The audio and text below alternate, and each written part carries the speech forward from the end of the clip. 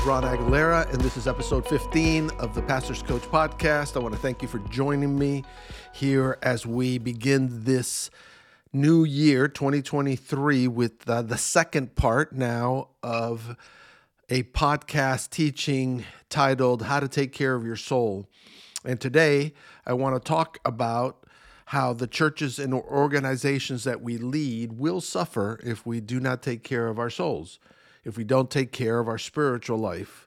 Beyond that, our families also suffer if we're not in the right place in our relationship with God. Our patience and our energy tend to wane when I move away from spending some time each morning with God. Our courage and, of course, our work energy can also be affected. So soul care for pastors and other church leaders is essential.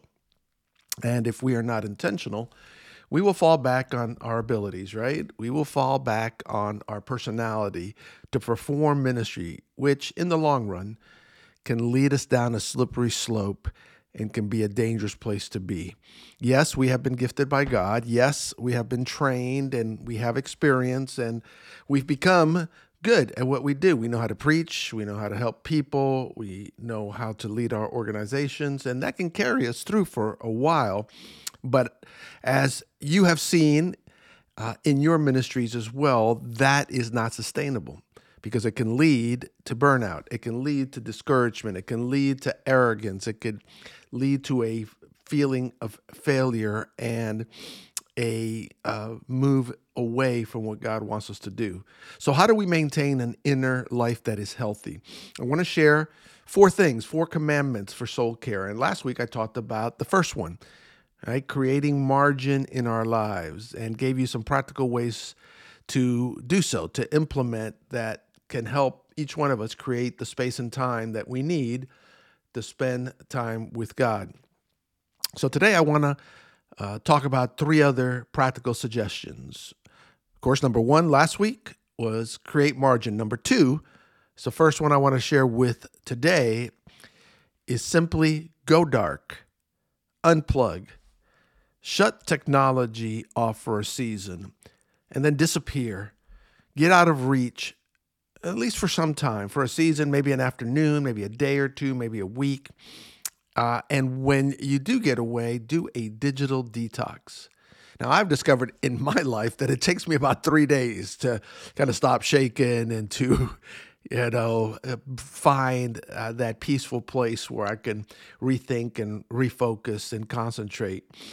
See, the challenge that we have each and every day is that every direction that we look in, digital eye candy tempts our eyes, right? Our screens project images to us that are more attractive than our real lives sometimes. And that's all by design. We are lured in. We escape into our screens. We get hooked. And then we find it difficult to escape.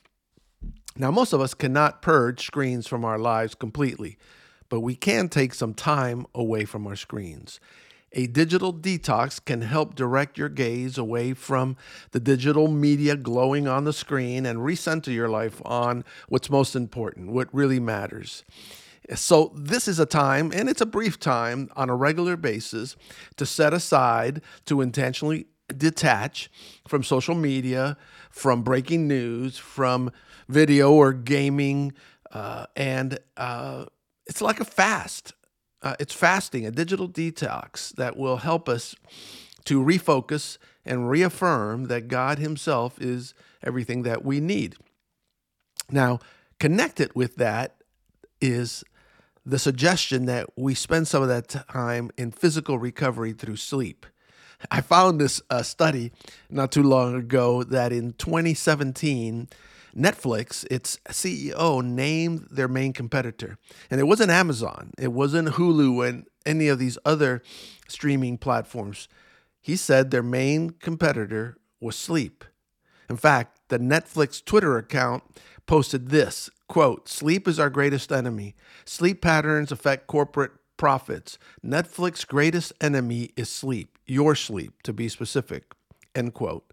As we never think about maybe that as much, we when we do, we realize that we must sever from our screens.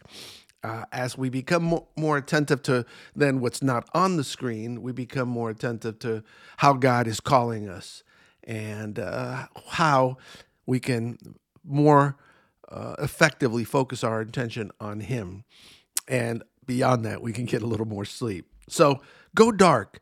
Make a plan to set aside some time for a digital fast. Number 3 is refocus on the spiritual disciplines. While you're going dark, focus or refocus on the spiritual disciplines. In a Barna survey of 8,000 Christians, they discovered that most tech-savvy believers are willing to postpone or trade away their morning devotions for digital distractions, especially in those precious morning hours. Right? We grab the phone, we turn off the alarm, and immediately start clicking around for digital candy. And as we remove social media from our lives and our mornings, and if we're able to push that phone out of sight, we can more eagerly focus on the spiritual disciplines and the sense of God's presence that comes with those. So again, try a detox, maybe a day, maybe an afternoon, maybe it's longer. And take that time to reset this priority in your life. Take time to read God's word. Consider reading maybe through the Psalms or Proverbs or through one of the Gospels during this detox week. Slow down. And, one of my favorite places to kind of settle on is Psalm 139. I encourage you to do the same. Let God's acceptance and love for you be the promises that wash over you and wash away the desires for digital self-notice and acceptance that drive our activities online and our constant attention to the digital platforms at our access.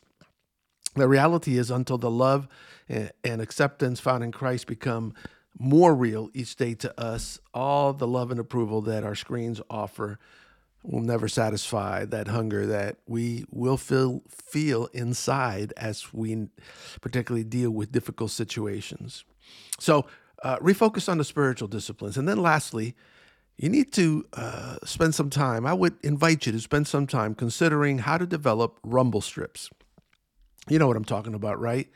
My guess is you've probably been helped by a rumble strip at some point in your driving life.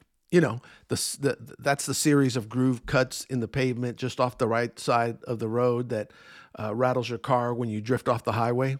And it's loud too. The roar of that rumble strip is intended to either jolt you awake or get your attention if you're dozing or texting, and get your eyes and your car back on the road. Those can also just break through your inattention to driving. In the bottom line, and it warns you to pay attention. Rumble strips save lives. I read somewhere that 70% of fatal single car crashes are classified as kind of the run off the road accidents, as opposed to the on the road accidents that happen. And that's why many highways employ these rumble strips, and they see a decrease in these accidents. Well, anyone who drives very often can attest to the rush of adrenaline that comes when you drift off the right shoulder of the road and hit that noisy reminder that's really not the way that you want to drive and where you want your vehicle to go.